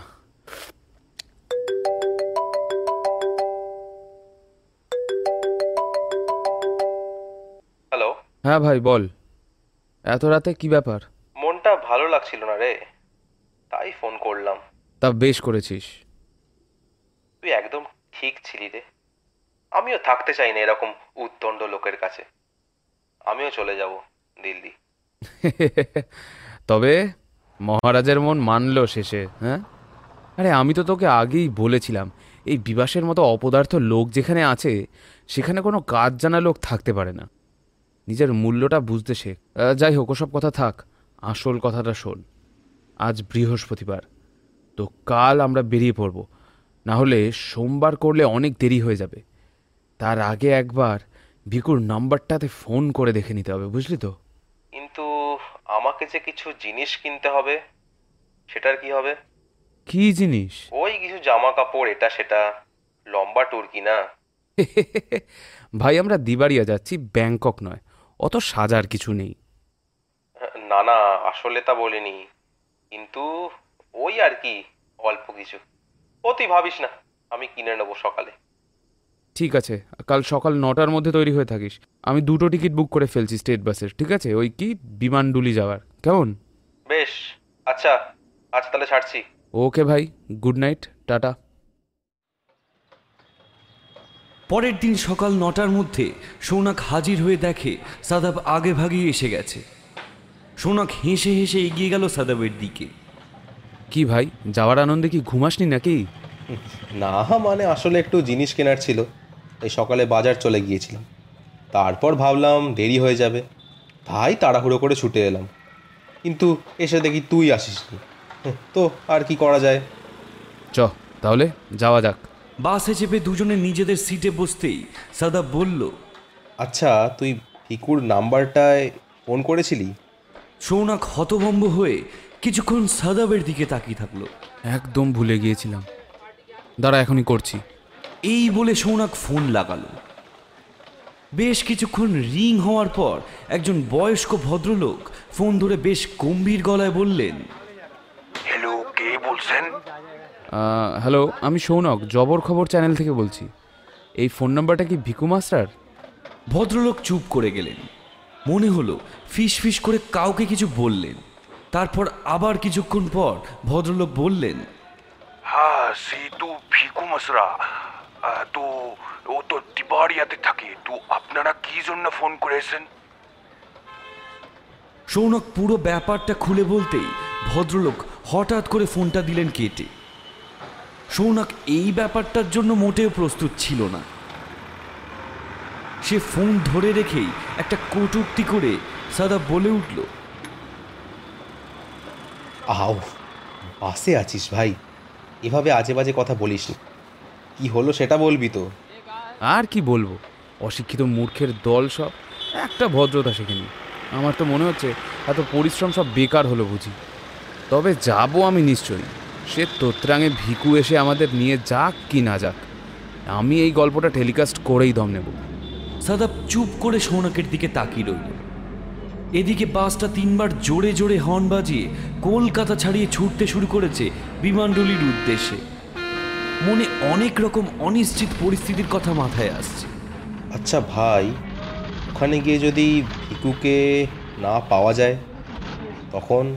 হ্যাঁ, ওই সব ভেবে লাভ নেই। আমাদের কাজ হলো একটা ফাটাফাটি এপিসোড, ব্যাস। সেটা যেভাবেই হোক দেখতে হবে, তার জন্য যা দরকার হয় আমি করব। এখন এইসব ভেবে মাথা খারাপ করিস না। হু হু করে বাতাস এসে মুখে লাগছিল সৌনাকে, কিন্তু ওর চোখগুলো একদম স্থির হয়ে আছে আজ। সৌনক শুধু ভেবে চলেছে যে কিভাবে সে হিট এপিসোড দিতে পারবে। বিমানডুলি প্রায় ঘন্টাখানেকের রাস্তা। বাসের কন্ডাক্টর হাঁক দিলেন বিমানডুলির যাত্রী নিবাস। দুই বন্ধু নিজেদের ব্যাগপত্র নিয়ে বিমানডুলির যাত্রী নিবাসের কাছে নেমে পড়ল। এইখানে জাতীয় সড়ক বেঁকে চলে যাচ্ছে শহরের দিকে। বাস থেকে নেমেই সৌনক জোর গলায় বলে উঠল, কিসের যাত্রী নিবাস রে এটা? একটাও তো লোক নেই, ফাঁকা পুরো। আবার দেখো নাম রেখেছে যাত্রী নিবাস, যেন কত যাত্রী এখানে এসে রাত কাটাবে। আশ্চর্য। ভিকু বলেছিল বিমানডুলি থেকে মানসিনের বাস পাওয়া যায়, কিন্তু দেখে তো মনে হচ্ছে না যে এই রাস্তা দিয়ে বাস যেতে পারে। এটা তো পুরো উবড় খাবড় পাথুরের রাস্তা। সৌনক হাঁ করে তাকিয়েছিল রাস্তাটার দিকেই, কারণ এই কথাটা ওর মাথাতেও এসেছে। তাহলে এখন কি করবি? আর একবার ফোন করে দেখবি? বুঝতে পারছি না, কোনো লোকজন তো দেখছি না, না হলে একটু জিজ্ঞাসা করে নিতাম। আচ্ছা চল একটু হেঁটে ভিতরের দিকে যাওয়া যাক। সাদাব আর সৌনক এগিয়ে চলল মেঠো পথ ধরে। মানসিন গ্রামের ফলকটা দেখতে পেলেও কোনো জনমানবের চিহ্ন কিন্তু দেখা যায়নি। এভাবে বহুদূর হেঁটে যাওয়ার পর ওরা খানিক ক্লান্ত হয়ে পড়ল। একটা উঁচু পাথরের ওপর বসে পড়ল দুজনেই। খুব ভুল হয়ে গেছে ভাই এরকম অজ গ্রামে এসে। এখন মনে হচ্ছে চাইলেও ফিরতে পারবো না। সৌনক ঘাড় নাড়ল। এই রকম পরিস্থিতি আগে হলে হয়তো সৌনক এতক্ষণে বাড়ি ফেরার জন্য উদ্যোগী হতো, কিন্তু আজ ওকে দেখে ভিন্ন লাগছে। ওর চঞ্চল স্বভাব, কেরিয়ারের কথা ভেবে আজ বেশ ধীর স্থির আছে। তবে সব কিছুরই সীমা আছে। কতক্ষণই বা এইভাবে জঙ্গলের মধ্যে উদ্ভ্রান্তের মতন বসে থাকা যায়? বাস আদেও আসবে কিনা সেটার তো ঠিক নেই। আরও প্রায় কিছুক্ষণ বসে থাকার পরেও যখন কোনো যানবাহন বা মানুষের চিহ্ন পেল না, তখন দুজনেরই মন ভাঙতে শুরু করলো। সৌনক হঠাৎ বলে উঠল, না, আর এইভাবে বসে থাকা যাচ্ছে না। কি করবি, ফিরে যাবি? তুই আরেকটি বার ফোন করে দেখ তো কি বলে। না, সে তো দেখলি ফোনটা আগের বার কেমন কথা না বলেই কেটে দিল। আর নতুন করে কি বলার থাকে বলতো? সাদাব কিছু উত্তর দিতে পারল না। সৌনক উঠে দাঁড়িয়ে একটা দীর্ঘশ্বাস ছেড়ে বলল, চল ফিরে যাই। এই বলে পিছন ফিরে গট গট করে হাঁটতে শুরু করলো। বন্ধুর স্বপ্নভঙ্গ হতে চলেছে দেখে সাদাবের মনটা ভার হয়ে এলো। তার সাথে বিভাসবাবুর থাপ্পড়ের কথাটা মনে আসতেই ওর মনটা বেশ উদাস। মনে মনে সাদাব ভাবল, না মানে যেমনটা ভেবেছিলাম তার হলো না। সৌনক খানিকটা আগে আর সাদাব পিছনে পিছনে হেঁটে হেঁটে যাচ্ছে। এমন সময় সৌনকের ফোনটা বেজে উঠল।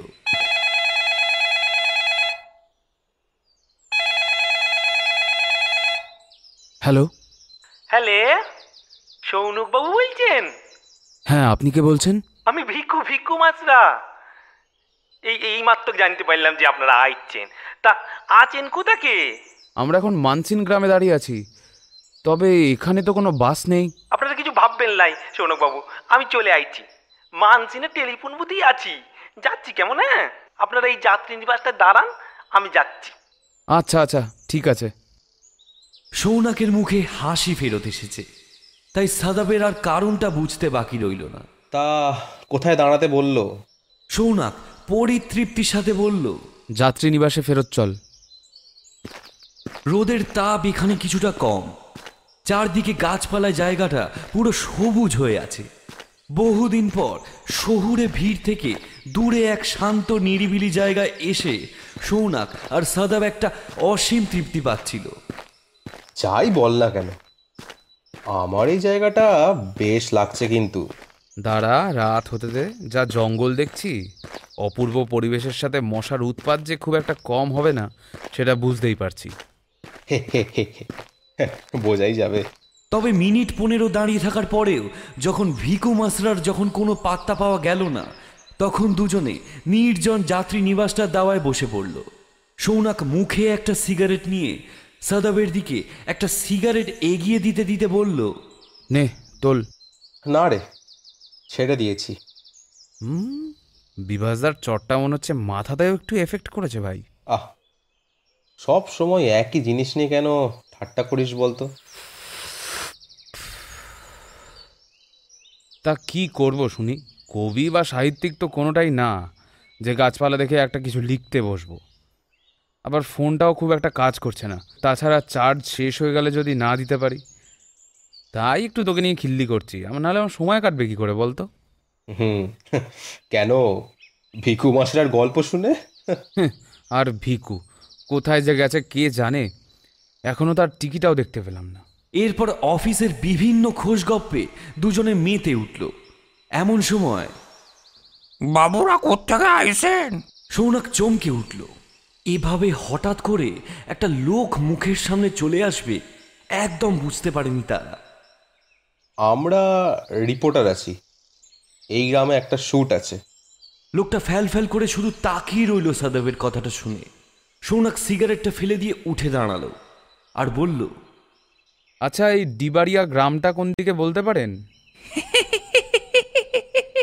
লোকটা গ্রামের নামটা শুনে সব দাঁতগুলো বের করে খিলখিল করে হেসে উঠল। এত হাসার কি আছে শুনি? ক্ষমা করবেন বাবু, আপনারা ভুল জায়গায় দাঁড়িয়ে আছেন। এইদিকে না গিয়ে ওই আগে দেখুন, একটা বট গাছ দেখতে পাচ্ছেন? হ্যাঁ, পাচ্ছি। তা ওই বট গাছের ধার দিয়ে হাইটা হাইটা চলে যান।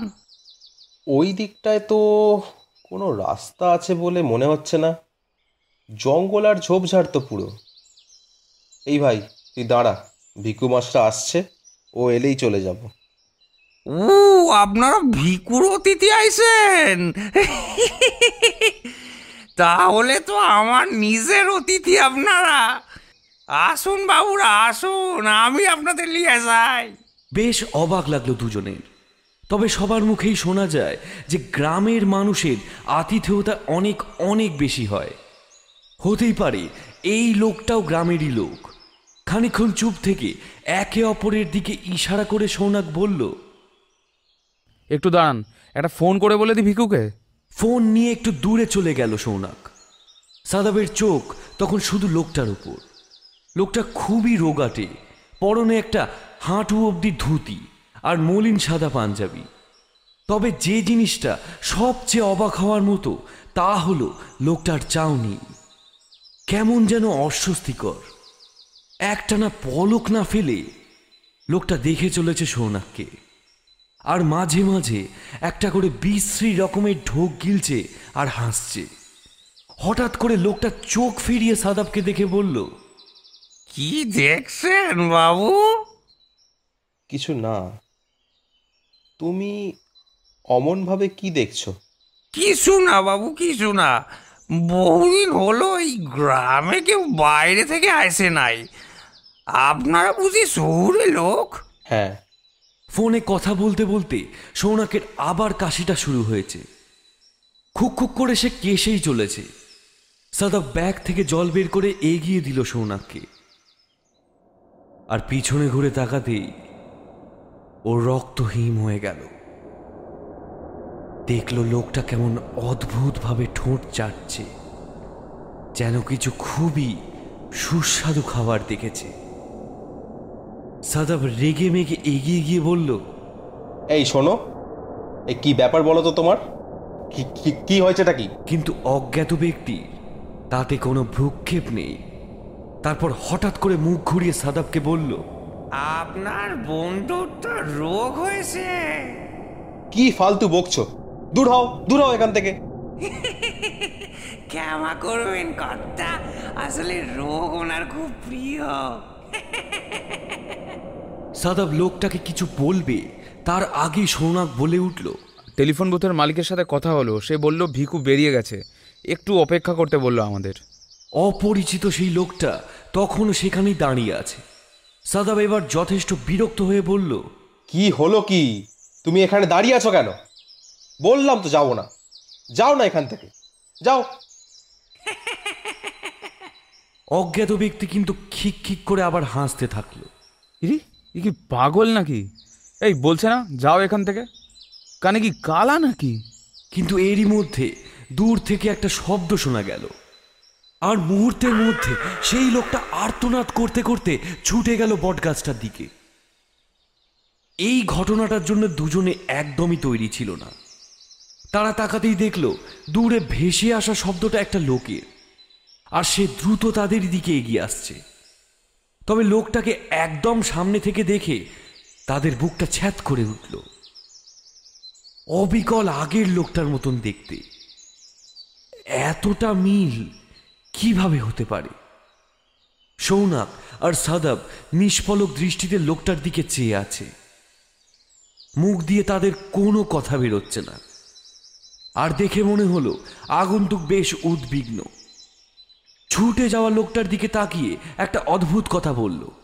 তারপর সৌনাক আর সাদাবের দিকে তাকিয়ে সাবলীলভাবে বলল, আমাকে ক্ষমা করবেন বাবুরা, ওই লোকটা কি বলছিল আপনাদের?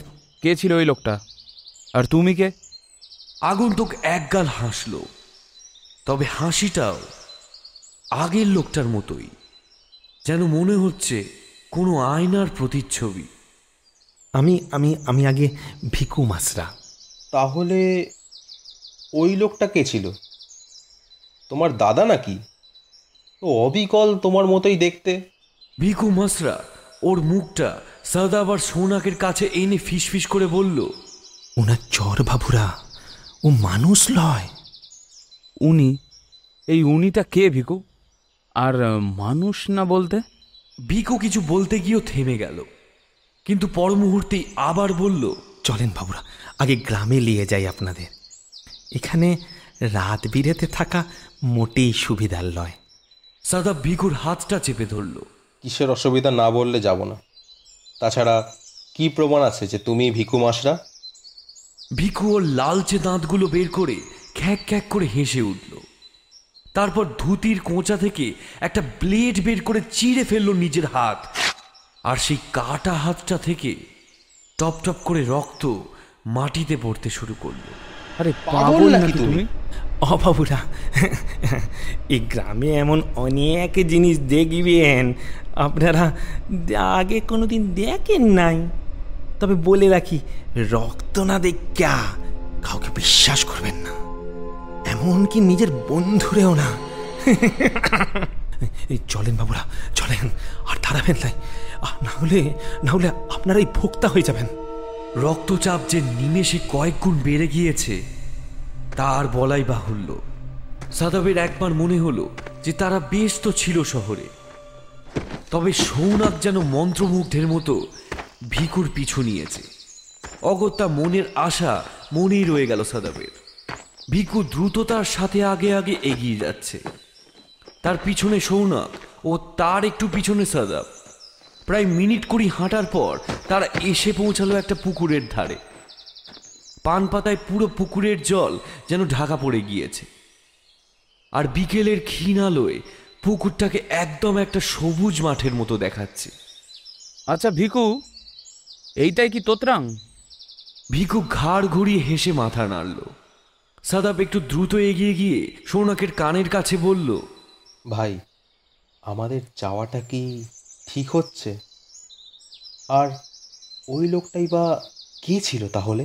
সৌনাকের মনেও এই প্রশ্নটাই চলছিল, তাই সে হালকা গলা ঝেড়ে বলল, ভিকু, ওই লোকটা কে ছিল তুমি বললে না কেন? সবই বলবো সৌনকবাবু, সামনে গ্রামের দিকে চলেন। এখানে এখন দাঁড়ানো থাকাটা ঠিক হবে ক্লাই।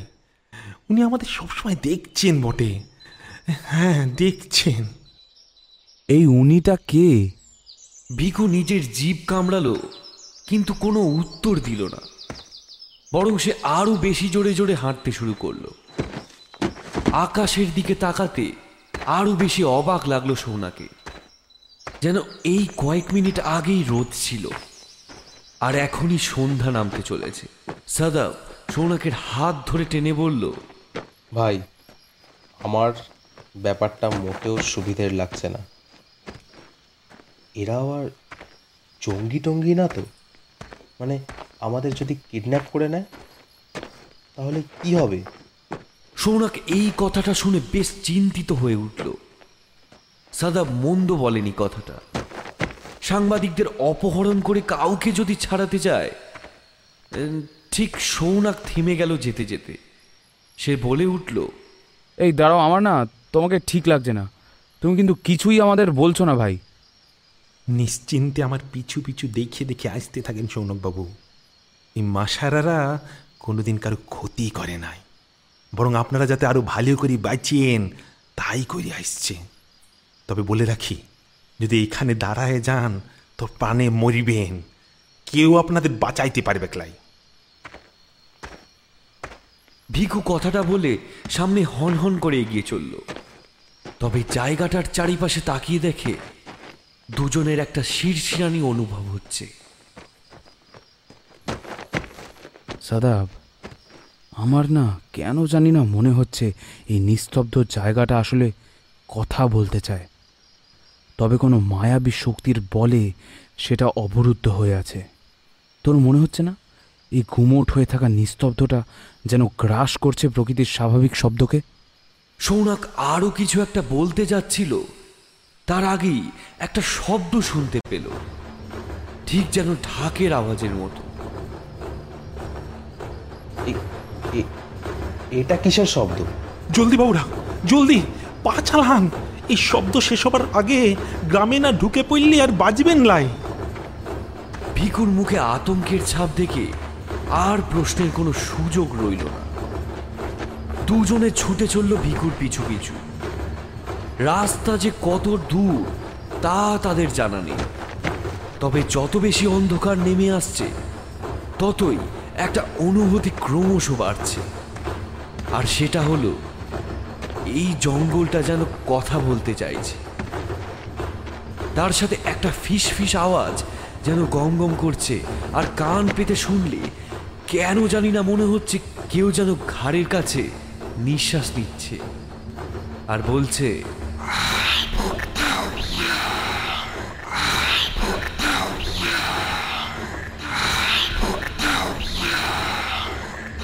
শেষের দিকের বেশ কিছুটা রাস্তা তাদের প্রায় অন্ধের মতোই চলতে হলো, কারণ গাছপালা এখানে এতটাই ঘন যে আলোর চিহ্ন মাত্র পাওয়া যায় না। এক কথায় বলা যেতে পারে ঢাকের শব্দের মতো সেই আওয়াজটাকে অনুসরণ করেই তারা এসে পৌঁছালো দিবাড়িয়া গ্রামে। তবে গ্রামে ঢুকেই তারা বুঝতে পারল এই গ্রাম অন্য সব জায়গা থেকে ভিন্ন। কেমন জানি অদ্ভুত ধরনের গঠন এই গ্রামটা। ঠিক গ্রামটা বলাও ভুল হবে, মনে হচ্ছে খানকুড়ি কুঁড়ে ঘর গোলাকারভাবে ঘিরে রয়েছে একটা ভাঙা ধ্বংসাবশেষকে, আর সেখানে ওই ধ্বংসাবশেষটাকে ঘিরে গ্রামের সব কচিকাঁচা থেকে শুরু করে বৃদ্ধ বৃদ্ধা হাত জোর করে একটা অদ্ভুত ভাষায় কথা বলছে।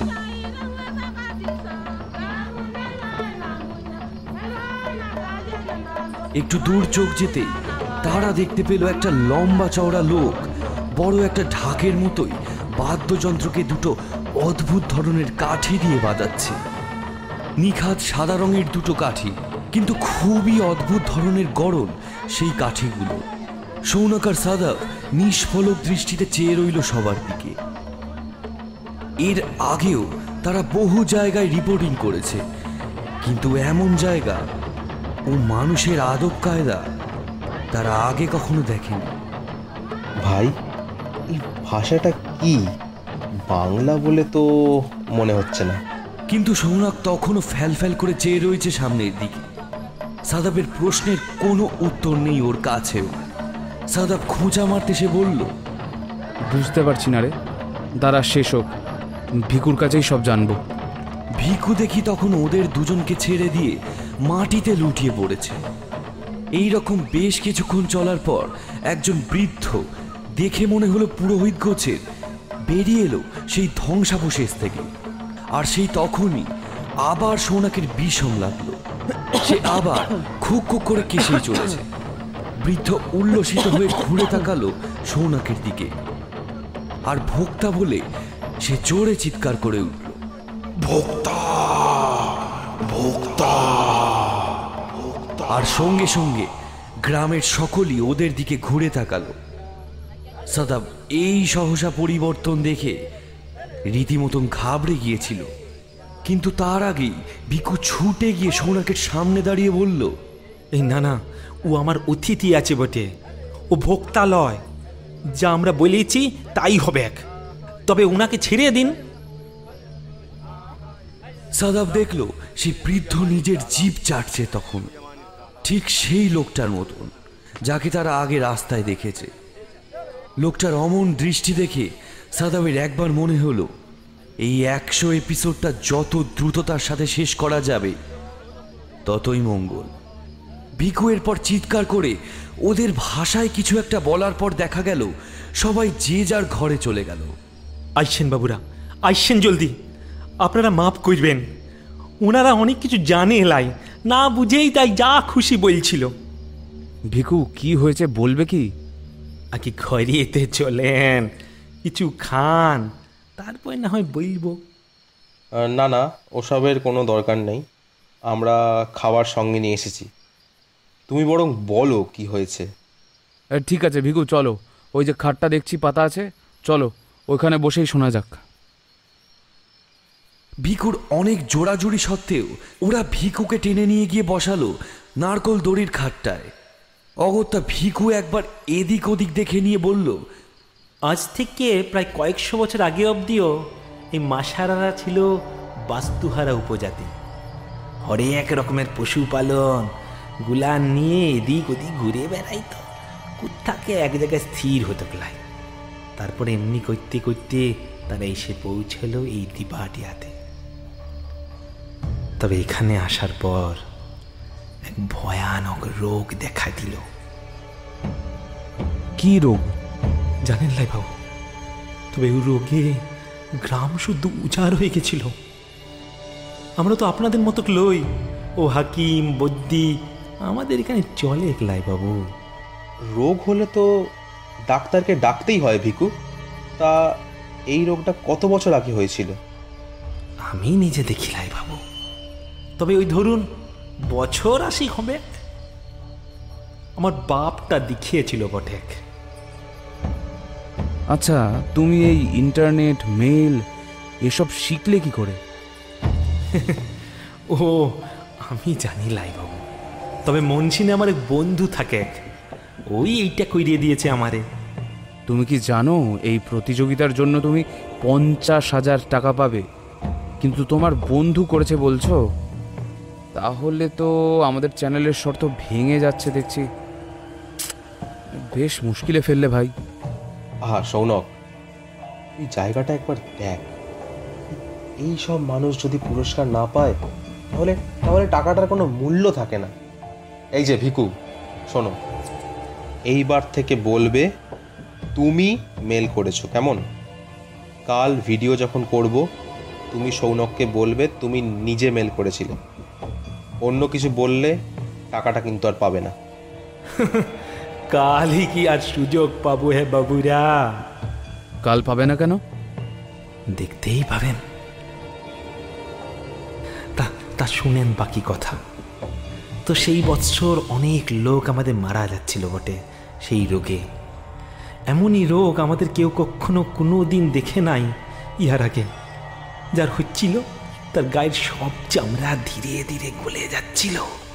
কয়েকদিনের মধ্যেই আমাদের সমাজের হাতে গোনা কয়েকজন বেঁচে ছিল। আর এমন সময় আমরা দেখা পাইলাম ওনার। এই দাঁড়াও দাঁড়াও, অনেকবার শুনলাম, এই উনিটা কে বলো তো? নাম কি? আসতে বলবেন শোনো বাবু, আসতে, এত জোরে বলবেন নাই তো। আমরা রোগে প্রায় শেষ হওয়ার মুখে ছিলাম। এমন সময় এক পাগলা সাধু এলেন আমাদের কাছে। আমাদের দেখে উনি এক বিশাল যজ্ঞ করলেন। আর যা দেখলেন তা দেখবার পর উনি তো একেবারে অজ্ঞান হয়ে গেছিলেন। আমার বাপ কাকারা ওই সাধুকে অনেক সেবা করে সুস্থ করে তুলল বটে। আর আমাদের সেবায় উনি খুশি হয়ে বললেন এই রোগের কারণ। উনি বললেন এই রোগ কোনো রোগই নয় বটে, এই রোগ হলো ঊর্ধ্বির অভিশাপ। ঊর্ধ্বি? এই ঊর্ধ্বিটা কি? আগে তো শুনিনি। এই যে ভাঙাচোরা পাথরের ঘরটা দেখছেন, এই ঘরটা হলো ঊর্ধ্বির। এ কোনো দেবী লয় বাবু, ই আসলে অপদেবী। পাগলা সাধু বলেছিল এই জায়গাটা আগে যারা ছিল তারা তন্তর মন্তর করত সেই জায়গায়, আর তাদেরই কোনো ইষ্ট দেবী ছিল এই ঊর্ধ্বি। এই দেবী আসলে রোগ ছড়ায়, আর ইয়ার পূজা শুধু এর জন্যই করতে হয় যাতে করে দেবী আশীর্বাদ না করে বটে। অপদেবতার নাম শুনেছি, তবে অপদেবীর নাম আজ অব্দি শুনিনি। আচ্ছা, তো এই দেবীর খোঁজ পেলে কি করে? আমরা বাবু যেখানেই যেতাম সেখানে বাঁশ আর কাঠ দিয়ে ঘর বানাইতাম। এখানটা সেই রকমই কিছু করতে গিয়ে মাটি খুঁড়ে এই দেবীর মূর্তিটা বের হয়ে যায় বটে। আচ্ছা, কেমন দেখতে? মানে নিশ্চয়ই কোনো মূর্তি আছে ভেতরে? জানি লাই বাবু, নিজের চোখে দেখি লাই তো। বাবার মুখে শুনেছিলাম যে মাটিতে নাকি একটা পাথর পোতা আছে বটে, আর হাতটা বেড়ায় আছে। কালো পাথরের মূর্তি, তার একটা চোখ আঁকা আছে নাকি। পিঠে একটা যেন বস্তা লয়ে থাকে। আচ্ছা, যে বৃদ্ধ লোকটি পুজো করছিল এই সামনে, উনি কি এই ব্যাপারে কিছু জানেন? আমাদের কোনো পুরোহিত হয় না বাবু, তবে এই দেবীর পুজো যে কেউই করতে পারে। তা আমরা সকলে মিলে ইনাকে এনেছি। ইনি আসলে ওই পাগলা বাবার পরিচিত। আচ্ছা, তো উনি কি কিছু বলতে পারেন এই ব্যাপারে?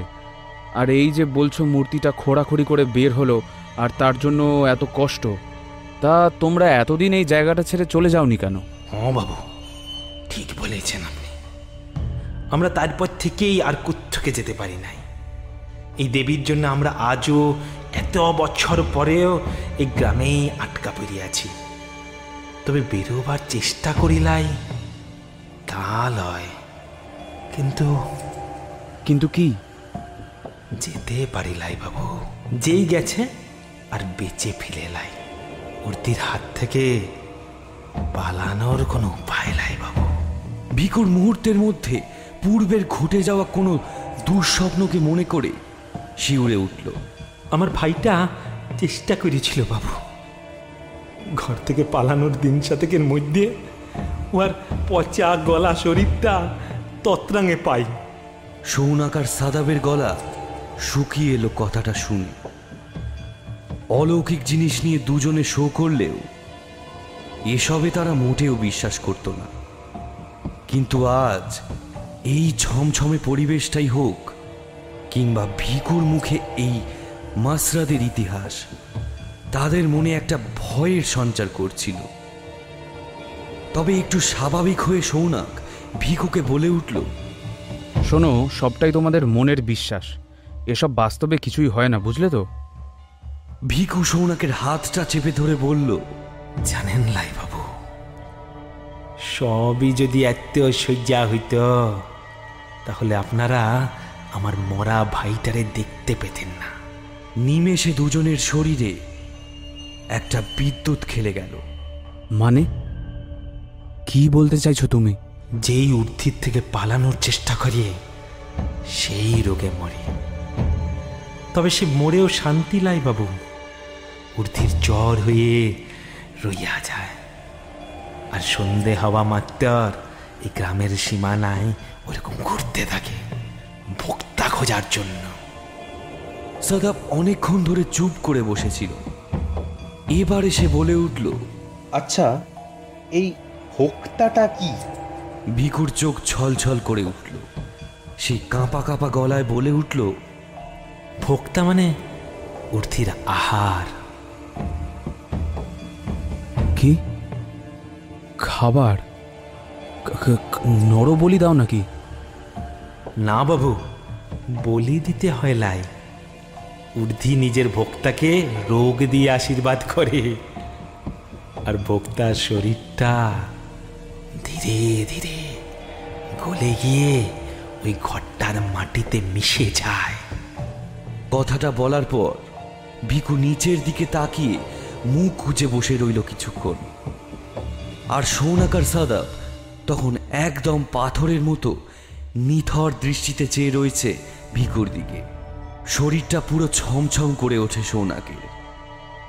সে একবার ভাঙা ঘরটার দিকে তাকিয়ে বলে, তা এত বছর ধরে তোমরা এই ভেবেই বেঁচে আছো নাকি? এইভাবে 80টা বছর আমরা কাটাইছি বটে। ঊর্ধ্বের জন্য আমরা প্রত্যেক পরিবার থেকে একজন করে ভোক্তা হয়েছি প্রত্যেক অমাবস্যার রাতে, আর তার বিনিময়ে ঊর্ধ্বি আমাদের সকলকে একসাথে আশীর্বাদ করে লাই। এটাই বাবু, শুধু এইটাই। সৌনাক পুরো চুপ করে কথাগুলো শুনছিল। হঠাৎ ভিকু সৌনাকের হাতটা ধরে বলে উঠল, তবে তবে আমাকে একবার বাঁচান বাবু, কালকে অমাবস্যা আছে, কিন্তু আমি চাইলাম আমার ছেলেটা ভোক্তা হোক। ওর বয়স বড় কম, ওর জীবন অনেক বড়, আপনাদের মতোই হয়ে উঠুক, শুধু আমি এইটুকুই চাই বটে বাবু। আপনারা আমি যে টাকাটা পাবো বটে সেটা নিয়ে নিন, আর দয়া করে আপনাদের সাথে আমার ছেলেটাকে নিয়ে এখান থেকে চলে যান, যত তাড়াতাড়ি সম্ভব বাবু চলিয়ে যান। মানে আমি কিভাবে বাঁচাবো? আপনি যেভাবে হোক আজকেই ক্যামেরায় সব ছবি তুলে কালকেই চলে যান শহরে। সেখানে সবাইকে দেখান আমাদের কষ্ট। আপনারাই আমাদের শেষ ভরসা সৌনক বাবু। তবে আপনি আমার ছেলেটাকে বাঁচান। আমি চেষ্টা করব ভিকু। আচ্ছা, এই দেবীর নাম কি দেওয়া চলে? ঊর্ধ্বের নাম শুনে গ্রামের লোক খেপতে পারে। আপনি বরং অন্য একটা কিছু বলে ছবি তুললেন, আর এইটুকু সাবধানে কাজ করেন যাতে কেউ বুঝতে না পারে যে আমাদের পূজা করে। ও খুব বদমাইশ লোক আছে, আমার ছেলেটার প্রতি ও আর খুব লোভ। বুঝলাম না, একটা ছোট ছেলের প্রতি কিভাবে কারো লোভ হতে পারে? হয় বাবু, হয়। কারণ কারণ ভোক্তার রক্ত খেলে তারও আর রোগ হয় না বটে, আর সে মরেও লাই। বলো কি, ওই লোকটা রক্ত খায়?